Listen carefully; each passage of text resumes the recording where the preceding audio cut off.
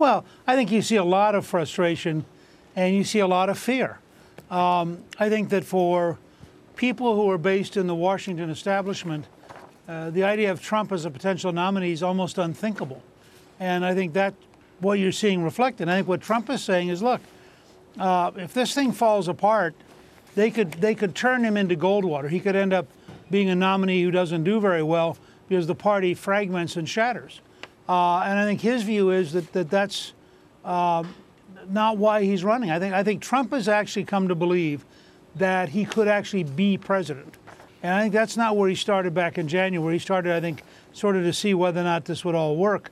But now it's changing. And I think one of his points is valid. That is, if you are the front runner for 6 or 7 months and you're the front runner in national surveys by 20 points and you have the scale of resources he has, you at least deserve some level of respect, even if people disagree with specific ideas, and you can have an argument about the specific ideas. And I think this is going to be a very complicated period for the Republican Party.